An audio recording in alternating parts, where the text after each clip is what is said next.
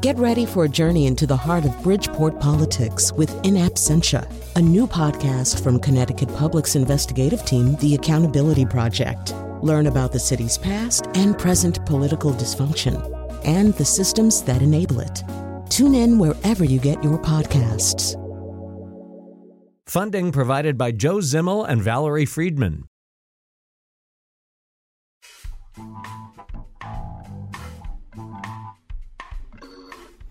Okay, our second straight day without a comic introduction, and that's because eugenics, although it would be easy to write a comic introduction about eugenics. Eugenics, which is our topic today, it's easy to be facile about it. I guess that facile and easy are the same thing in a way, but it's a darker topic than maybe I had imagined, so we decided to play it straight. This is one of those shows, I love shows like this, where you feel like, I felt going into the show like I had some kind of grasp of this subject and what the word meant and how it had expressed itself in society, and I was wrong. It's so much more complicated and interesting, and to one degree or another in the early part of the 20th century, everybody was in on it. Like, the people you think of as the good guys were in on it, as well as the people you think of as the bad guys. We're going to tell you all about that today and many other things besides, including some complicity here in Connecticut. We always love it when Connecticut turns out to have a dark, greasy stain on itself. So we'll be talking about some Connecticut complicity a little bit later in the show. We want to sort of set up the framework and tell the fascinating story of eugenics, particularly in the first part of the 20th century in the United States. And we have two perfect guests to do that with us. Alexandra Minna-Stern, a professor of American culture at the University of Michigan and author of Eugenic Nation, Faults and Frontiers of Better Breeding in Modern America. And joining us by Skype, Adam Cohen, a former member of the New York Times editorial board and writer for Time magazine. He's now the co-editor of the National Book Review and the author of Imbeciles, the Supreme Court, American Eugenics, and the Sterilization of Carrie Buck. So, Alexandra Minna-Stern, I'm going to have you kick things off. We know that we get this word in the latter part of the 19th century from Charlie Darwin's half-cousin. Is there a working definition of eugenics that kind of fits all of the expressions of it? Well, there's not a working definition because it means many different things to many people across time and even today. Overall, though, if we want to give it a working definition for the purposes of this show, it really involves applying scientific ideas from heredity and biology to humans to regulate reproduction and shape the body politique. And a corollary of that is choosing certain characteristics that are desirable and defining other characteristics and eliminating them in the eyes of the eugenicists that are undesirable. So the more that I read about it, and correct me if I'm wrong, it seemed to me that although it's more nuanced than this, that you could sort of say there are two tines in the barbecue fork of eugenics. One of them is really sort of an expression of brute nativism that's very much tied to immigration patterns around the turn of the century, in the early 1900s. It's the tine or the part of the fork that gets you eventually into Nazi Germany. But here in America, there's just kind of this sense that there are these fast-breeding lower classes, and we need to do something about that before the race gets watered down. Here's what we're going to do. And then there's this other tine that really is more, these people who believe in an intersection of science and society, who've identified, maybe in a very paternalistic and not very diverse way, problems that they think science and science in the shape of genetics could possibly solve, that we could get rid of some of the things that plague humankind. And though they may be kind of paternalistic, they're not the same people as the first people I talked about. Am I wrong about that? Or, there are kind of two different subsets of this? Well, people like to talk about scholars and like to talk about eugenics in kind of two ways. The positive eugenics, which is about reproduction of the fit, and in the United States often focused on the white middle class or kind of white nativism, and then the elimination or lowering the reproduction of the unfit. And that is where you get into more exclusionary measures, which could be both eugenic segregation, putting people into institutions, sterilization, You could also put immigration law, immigration bans and restriction in that category. There are it's a very heterogeneous movement that the eugenicists were extremely heterogeneous. If you look from state to state, there were very different participants from state to state. What they all shared, I think, is what you covered at the end, which is this belief that science could provide the clues, the tools to solving social problems in a fairly neat and nicely packaged way. So, Adam Cohen, whatever people may think about eugenics, it seems almost indisputably true that maybe an Englishman coined the word, maybe the Nazis had the most toxic expression of it. But eugenics, everything that we're talking about, is grown in the fertile soil of the United States of America in the early part of the 20th century, right? We're the ones who kind of opened up the game. Yeah, we were the leaders in it. And as you say, it did begin in England with a relative of Charles Darwin who took Darwinian ideas and began to apply them to human beings. But when it came to America, these ideas, it actually came at a very opportune time for these ideas to take hold. America in the beginning of the 20th century was actually in a state of some anxiety. There were high immigration rates, sounds a little bit like today. The nation was changing quickly, industrialization, people moving from the farms to the cities. So it was an anxious moment, anxious for the middle class, anxious for Anglo-Saxon indigenous groups. And eugenics gave them a way to think about pushing back against all this scary progress. And yes, it was adopted very widely. It was talked about in the mass magazines and mass books. It was taught at over 300 universities. And more than half of the states adopted eugenic sterilization laws to actually sterilize people to advance the cause of eugenics. We should say Connecticut was number 2 in the queue. I think Indiana got there first. And so you have thousands of people, Adam, being sterilized for this reason. Let's maybe just very quickly in a thumbnail sketch out the case that's cited in the title of your book. This is the case of Carrie Buck.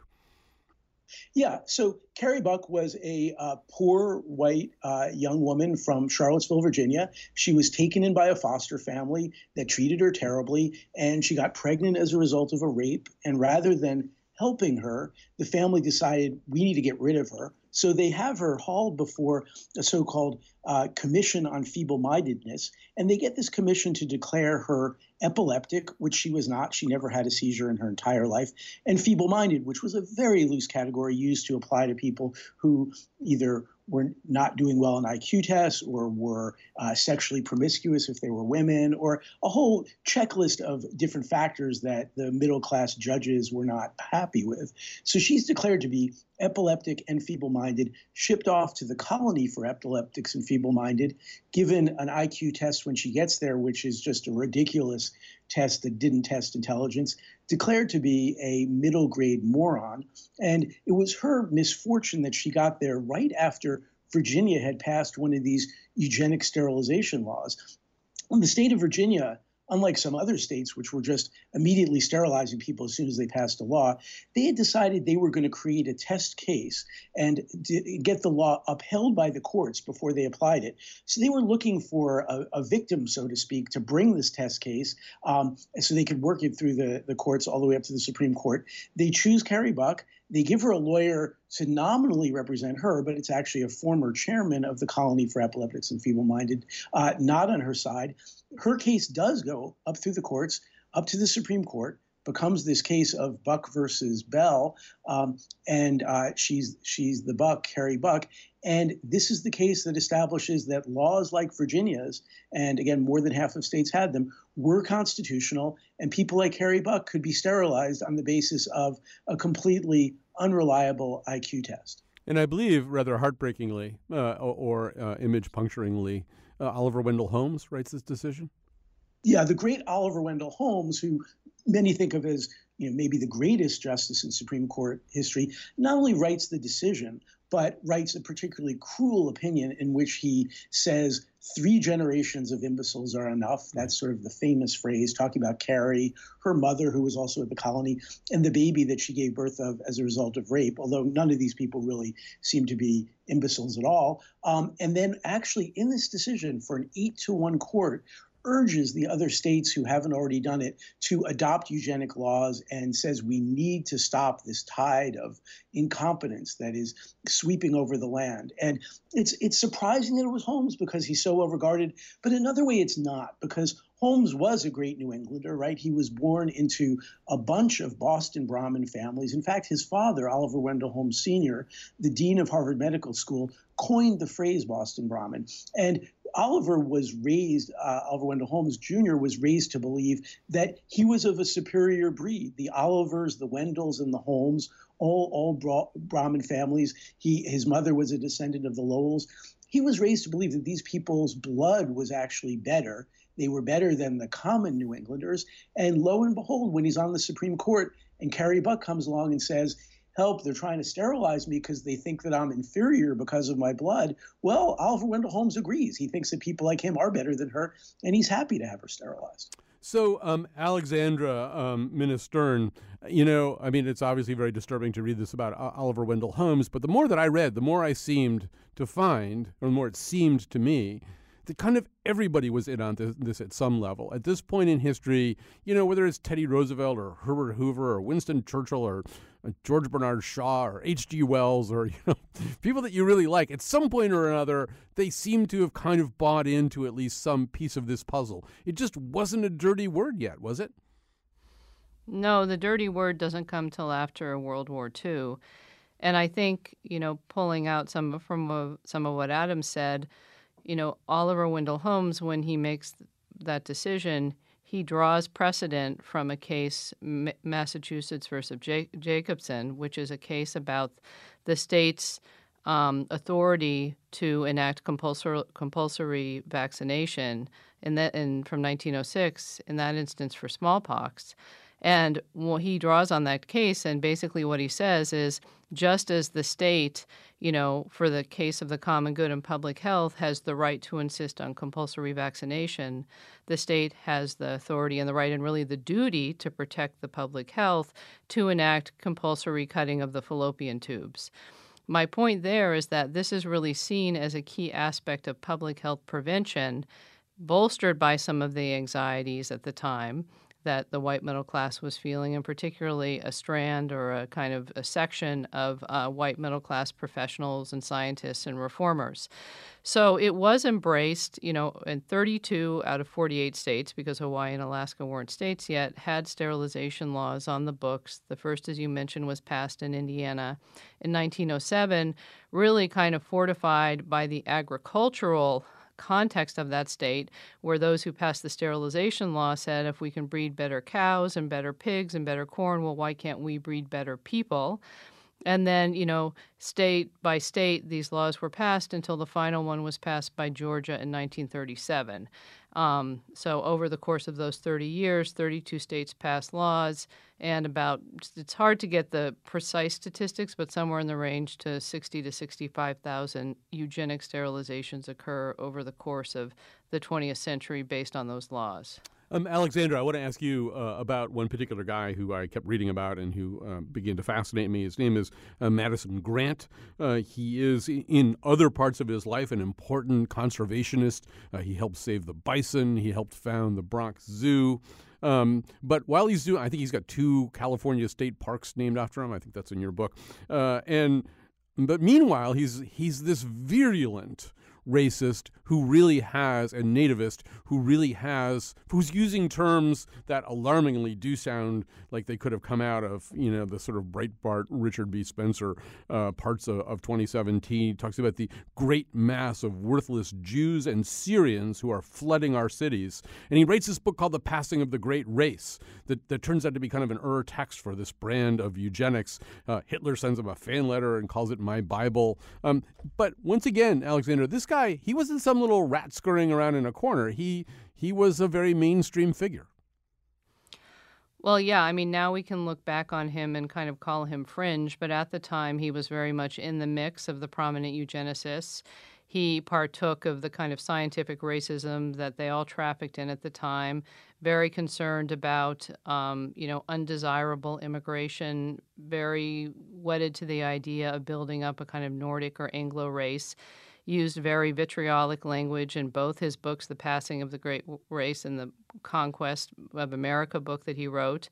And just as, an aside, Richard Spencer has written kind of a homage to Madison Grant's book, The Passing of the Great Race, and kind of reveres it as an important tract in kind of the history of the alt-right.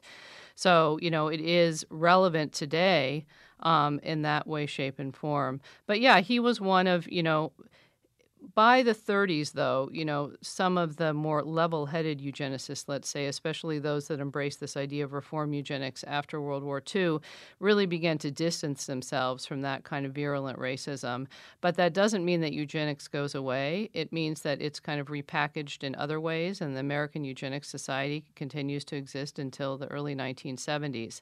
But yeah, he was very popular in the early 20th century. By the 40s, with the advent also of cultural anthropologists who are kind of questioning his approach, people are pushing back on that type of racism. The Carnegie Foundation defunds the Eugenics Records Office in 1939 because its superintendent, Harry Laughlin, thinks along a similar vein as Madison Grant.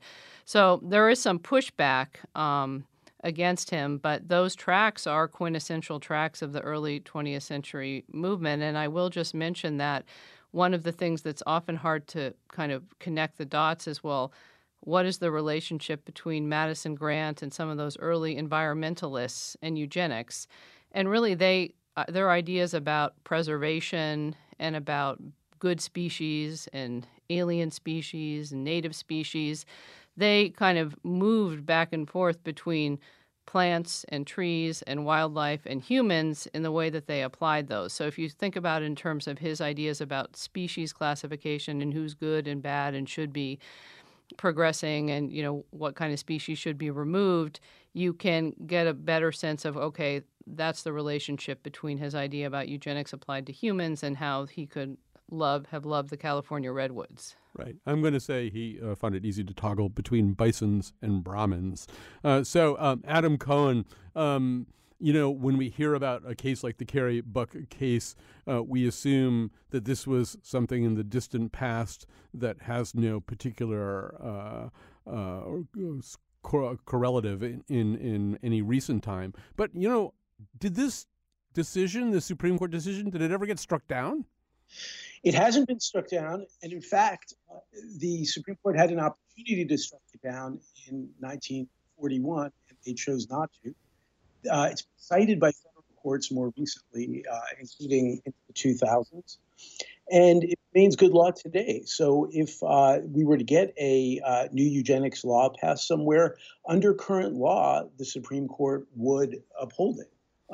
So it's definitely a concern, and as I say, the Supreme Court had an opportunity to overturn it, and one of the justices on that court said we did not want to overturn it. We wanted to limit some of the applications, but we want to be able to uphold laws like this. And I would just, there seem to be cases of these kinds of sterilizations performed without the knowledge or God knows the consent of the sterilizee going at least into the 1970s in North Carolina, right?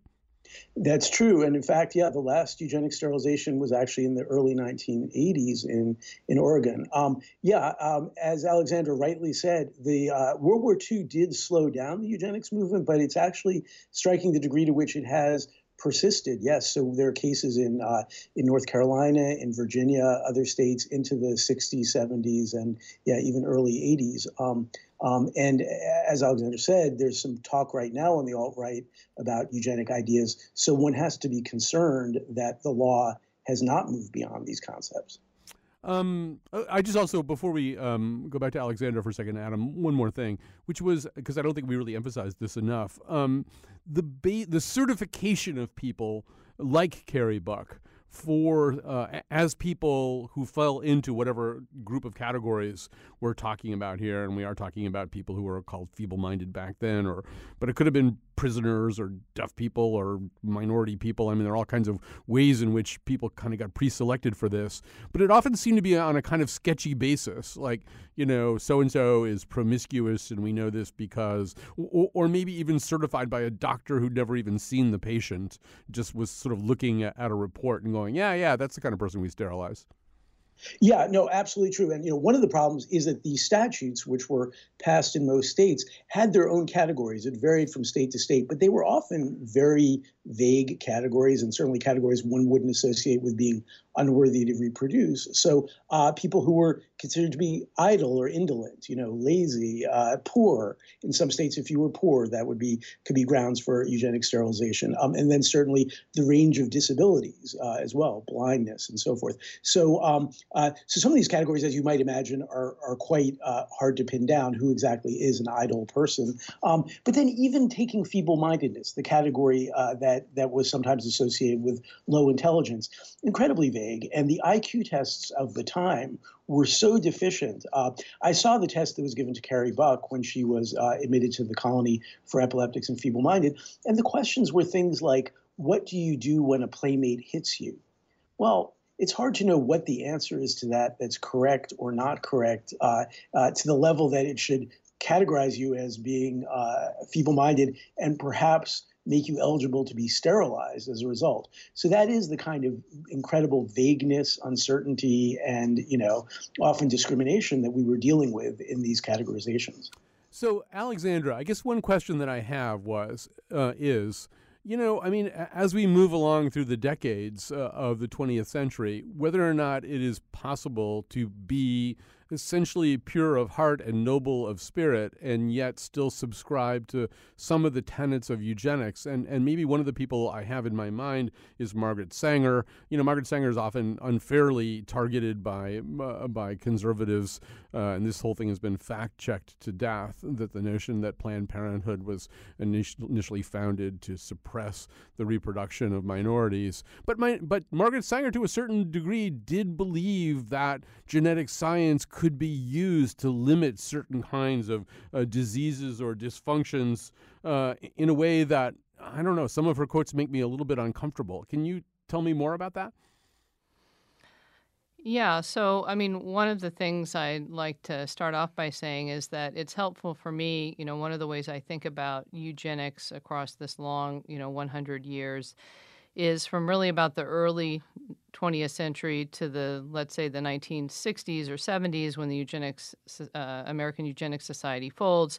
There's something that we can think of that would be eugenics with a capital E. It's actually a eugenics movement. There are eugenics organizations. People pay their dues. They have annual meetings.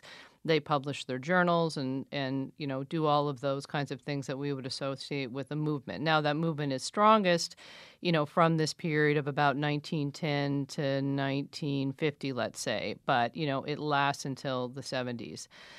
After that, we get some, marked shifts in American society in the 1970s, both the kind of lag effects of the civil rights movement, the feminist health movements, the rise of bioethics, ideas of patient autonomy, kind of the idea that people with disabilities have, bodily rights and that women have reproductive rights and so on and so forth. And so then I like to think of kind of eugenics with a lowercase e and eugenic impulses that we can find in a variety of different places that intersect with issues related to disability, related to reproduction, related to race, and so on. So that for me is kind of a helpful way of kind of thinking of it chronologically. In terms of Margaret Sanger, yeah, Margaret Sanger had certain ideas about who should be giving birth and who shouldn't be giving birth. She did ally herself strategically with eugenicists in a way because eugenicists had clout at the time, and she wanted to tap into some of that clout.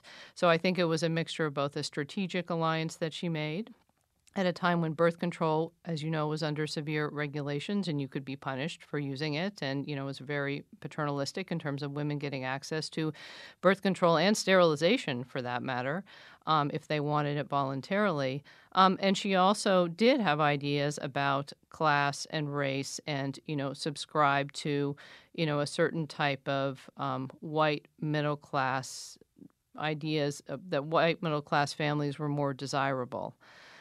However, I think that, looking back in time, it's important, yes, to recognize that and to put her in her historical context.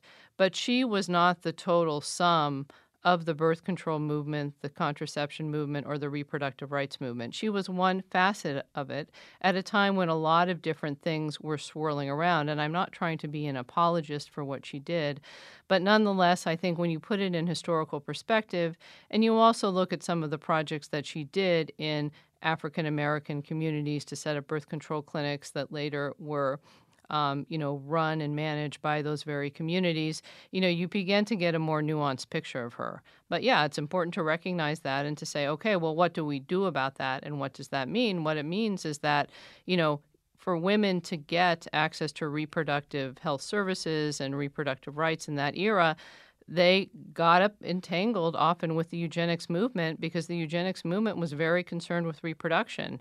And it was often the white middle-class men, although there were some women, who were kind of controlling those strings, both the purse strings and also, kind of the medical aspects of it as well. All right, we're going to grab a break here. We're talking right now to Alexandra Minna-Stern, a professor of American culture at the University of Michigan and the author of Eugenic Nation, Faults and Frontiers of Better Breeding in Modern America, and Adam Cohen, who's the author of Imbeciles, the Supreme Court, American Eugenics, and the Sterilization of Carrie Buck. We're going to talk about the dark, greasy stain on Connecticut's escutcheon after this.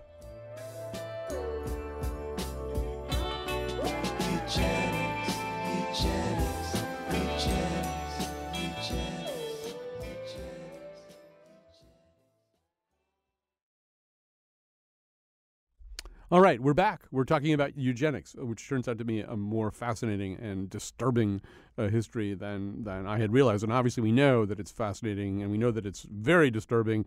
We've sort of alluded to it repeatedly, but its most toxic expression came when the Nazis got hold of it, and everything that had happened in America in terms of sterilization, you can start adding zeros onto it, and then they just stopped bothering with sterilization and started killing people. We'll come to that a little bit later. Right now, we want to talk about Connecticut. We always like to think that Connecticut is a nice place where people don't do bad things, but of course, Connecticut is pretty much like everywhere else. So joining us right now, along with Alexandra and Adam, we have Bob Farwell, who is the executive director of the Otis Library in Norwich, Connecticut, where they've been looking at this whole question. So, Bob Farwell, first of all, welcome to our conversation. Well, thank you very much.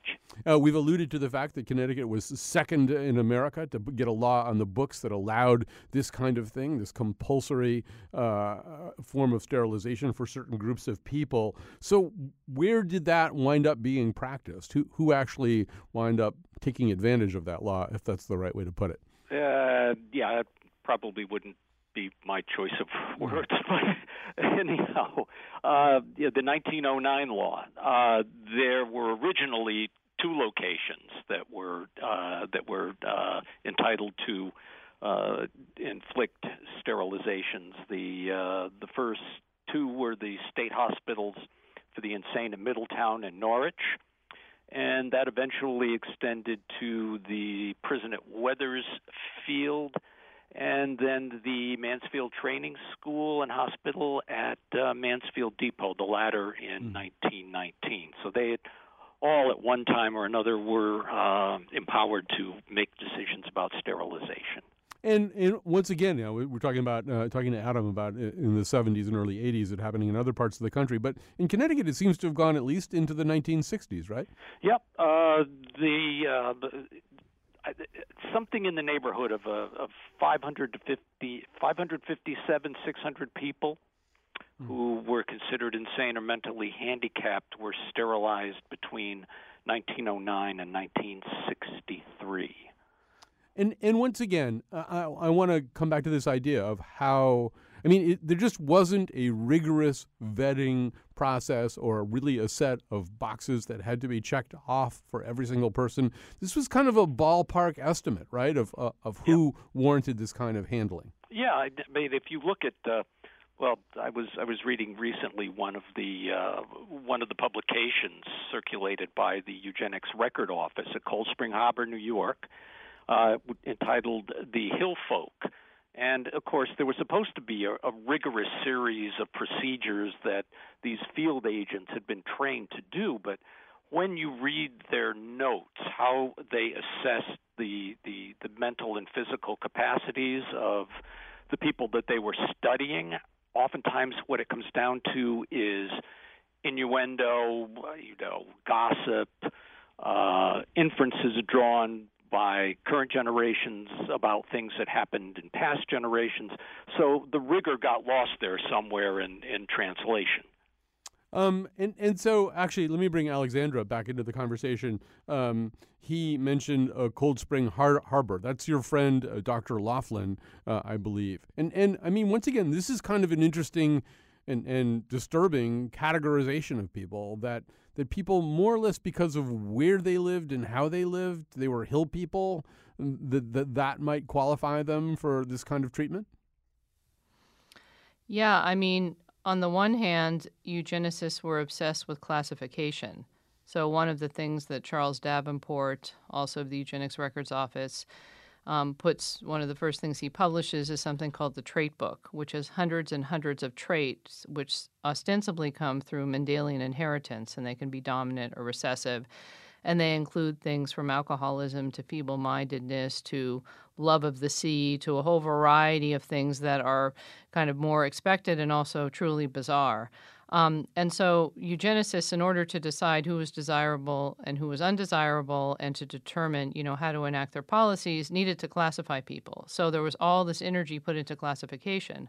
On the other hand, when you get to the actual implementation of the deciders, who is going to be institutionalized, who is going to be sterilized, the way that those were implemented was often very subjective. And you can find that out by going back and looking at the records, which one of the things that my research team has been doing is we've been going very carefully through 20,000 sterilization recommendations from the state of California, processed from 1919 to 1952. And we can see that kind of complex dynamic and the back and forth between, this attempt to be hyper scientific and to classify people's exact IQ score and to rank them and to check off the box that justified their sterilization.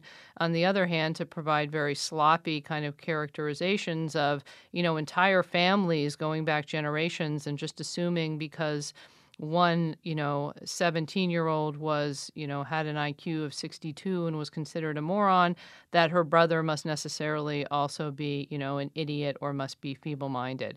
So, yes, it's, they had their cake and they ate it too in that regard. Right. I mean, some of the stuff that, Bob, you sent us, descriptions of somebody as a wild, immoral fellow. Good enough.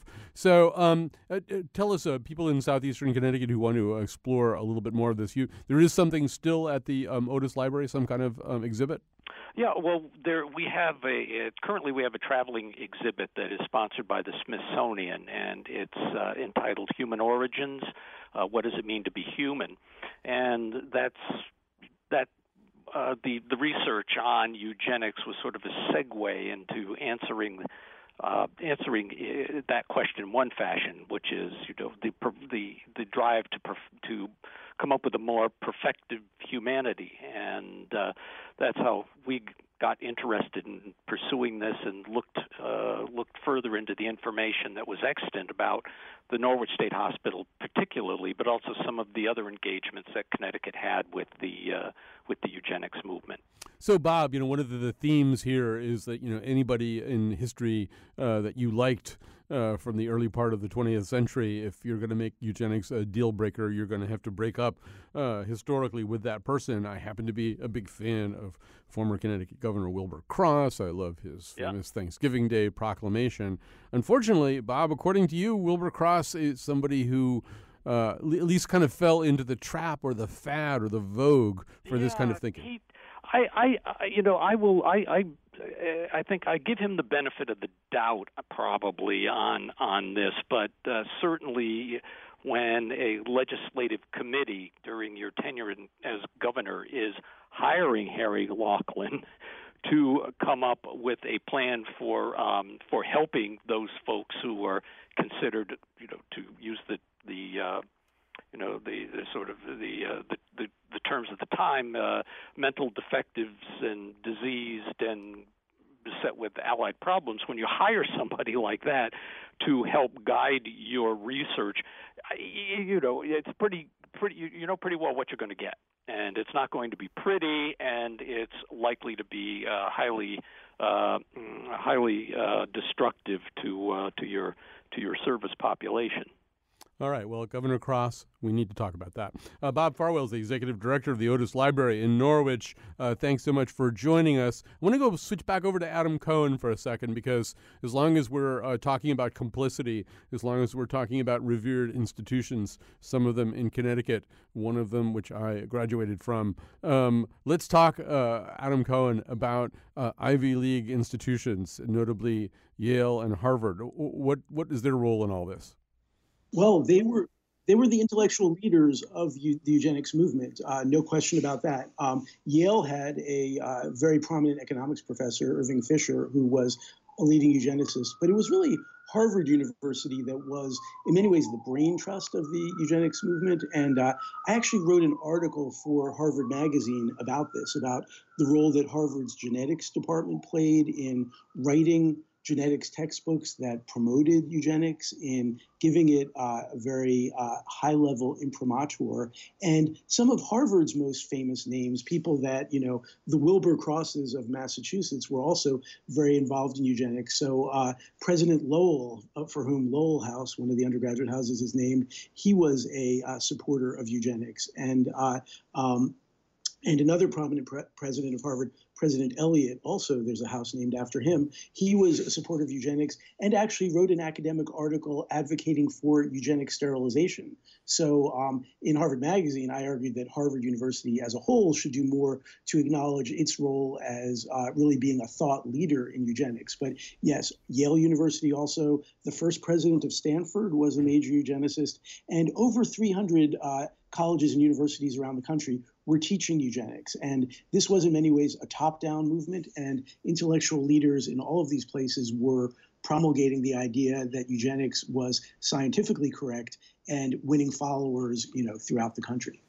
All right, so we're going to grab a break. We're going to come back with more of Alexandra, more of Adam. We're going to talk about whether or not there are echoes in the present moment of some of the things that we've been talking about. I think you already know the answer to that question.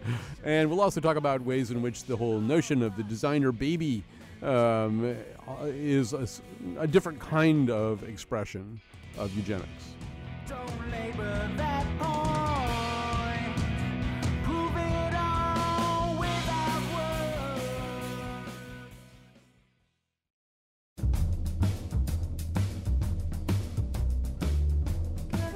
Today's show is produced by Josh Nalea and me, Kyone Wolf. Our intern is Ali Oshinsky, and the part of Bill Curry was played by H.G. Wells.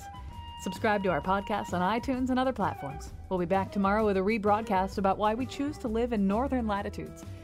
And now, back to Colin. All right, so we're talking to Alexandra Minna-Stern. I'm not going to give you her whole title. The book is Eugenic Nation, Faults and Frontiers of Better Breeding in Modern America. Also, Adam Cohen, his relevant book is Imbeciles, the Supreme Court, American Eugenics, and the Sterilization of Carrie Buck. Well, it might be listening to all this stuff, and you might be thinking, well, yeah, but it's 2017. Does anybody still believe this crap? I mean, anybody in a position of power, for example? When you connect two racehorses, you usually end up with a fast horse. Secretariat doesn't produce slow horses. You have to have the right genes. I have a certain gene. I'm a gene believer. Do we believe in the gene thing? I mean, I do. I have great genes and all that stuff, which I'm a believer in. Well, I think I was born with a drive for success. I was born with a certain intellect. The fact is, you have to be born and blessed with something up here. You're born a fighter, and I've seen a lot of people, they want to fight, but they can't. Some people cannot genetically handle pressure. I always said winning is somewhat maybe innate. Maybe it's just something you have. You have the winning gene. Frankly, it'd be wonderful if you could develop it, but I'm not so sure you can. I'm proud to have that German blood. There's no question about it. Great stuff. Ruh-roh. So Alexander Minna-Stern, I mean, obviously we know who that is, and surrounding him are people like Steve Bannon, formerly of Breitbart, who's on the record about certain, or at least who has been, actually on the record's the wrong way to put it, maybe it's the wrong way to put it, and then below that we have Richard B. Spencer, people who are part of the alt-right movement that seems to traffic in some of these ideas. I don't know, you immersed yourself in the rhetoric of, say, 1909. How different or how similar is 2017? Well, as I mentioned before, Richard Spencer, and at least one segment of those in the alt-right really revere Madison Grant and some of those early eugenicist texts insofar as they are positing and looking towards the creation of what they call, or we could call, a white ethno-state, and that's the language they like to use. Those texts are full of anti-Semitic, racist language that is about conquest. It's very masculinist. When I talk about President Trump's approach to it, at least what I've heard in the rhetoric, it's very much of this thoroughbred approach to thinking about breeding and thinking about superiority. And it does definitely, have deep resonances with the kind of scientific racism and the ideas of genetic superiority that reach back decades and decades. I do want to make one point, though, before we move on that I don't want to leave out of this conversation. One of the things that is distinct from U.S. sterilization laws versus Germany's law is that the U.S. laws never targeted a specific racial or ethnic group. They really were more about targeting disability, often defined in these loose ways, as we've talked about. But the way that they were enacted often ended up affecting certain racial and ethnic groups more than others. So they burdened disproportionately, particularly in several states like North Carolina and California, fell on Latinos or African Americans. So they were enacted in racist ways. And I think it's important not to forget that because it shows the ways in which these ideas about disability and difference then intersect with racism in this control of reproduction that is sterilization. But in terms of your question, I think that there are contemporary manifestations of eugenics, and the recent election has put those on the table in very disturbing ways that require a lot of attention. There also are discussions that you mentioned before around, this designer babies or what we might call commercialized eugenics. That's no longer the heavy hand of the state that we're talking about, which is, either the U.S. Supreme Court or 32 states that enacted these laws and people who were institutionalized against their will, but really people making choices and people who have, the ability and maybe the resources to use certain reproductive and genetic technologies and tests to make selections before implantation of an embryo or something like that. So that's a whole other area that gets into, the complex intersections of kind of patient autonomy and reproductive rights, and also, discriminatory ideas towards people with disability, for example, Down syndrome, and so on. So, Adam Cohen, we've managed to, I think, give a good whacking to every Boston Brahmin I can think of, except for maybe Henry Cabot Lodge, but he was part of this restrictionist movement that showed up in the 1924 Johnson-Reed Immigration Act, which was, once again, heavily linked to this notion of keeping certain gene lines pure, to this whole notion of eugenics.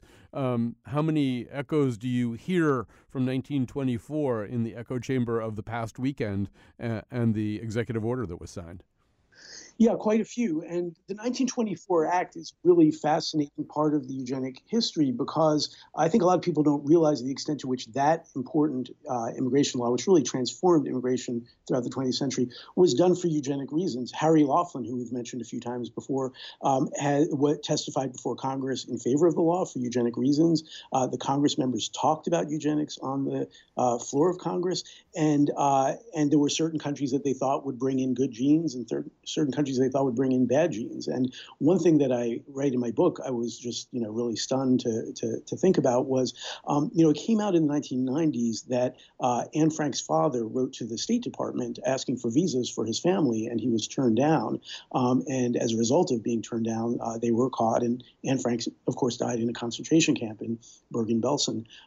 So we think about Anne Frank dying in a concentration camp because the Nazis thought that the Jews were genetically inferior. We don't think so much about the fact that she died in a concentration camp also because the U.S. Congress did, and it passed a law that kept people like her out. So very sobering stuff. And we're beginning to hear, resonances of that again.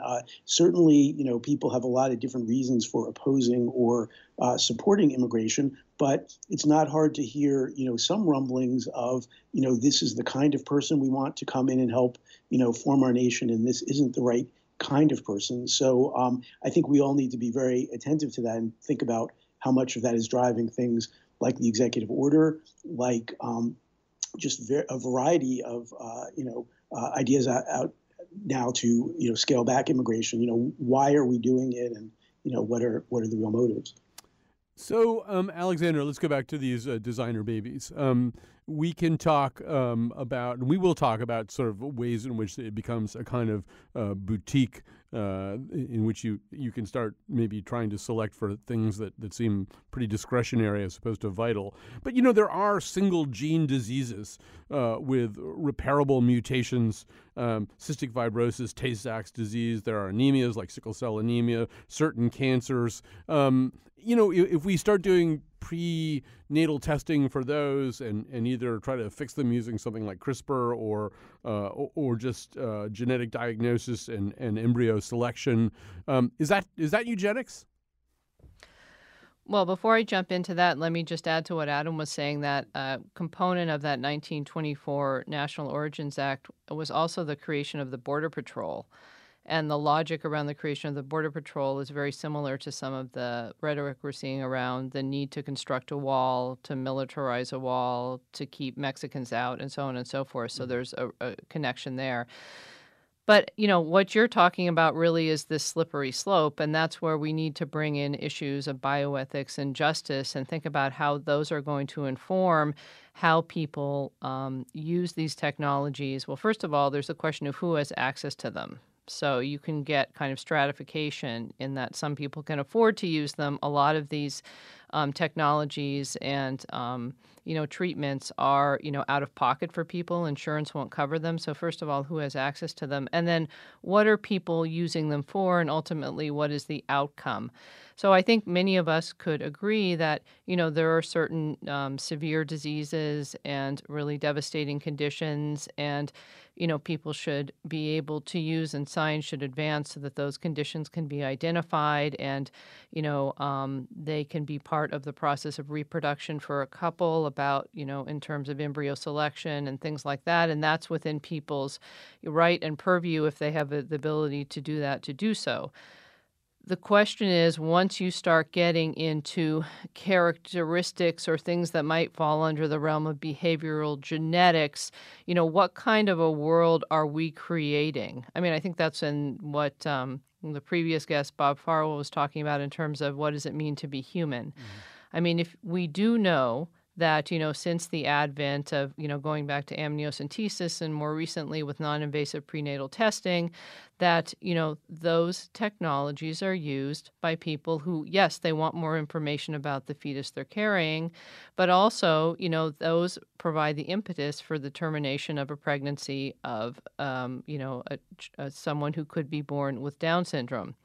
Those are weighty questions, and they get into issues of, what kind of a society do we want to be? To what extent, are women being pressured by these social values and, discriminatory ideas against people with disabilities, which we have changed as a society, since the ADA in 1990. But nonetheless, I mean, I think it's kind of inarguable that those are very much still there, and that often there's an expectation that women will get tested because they will want to know, because they will want to make a decision.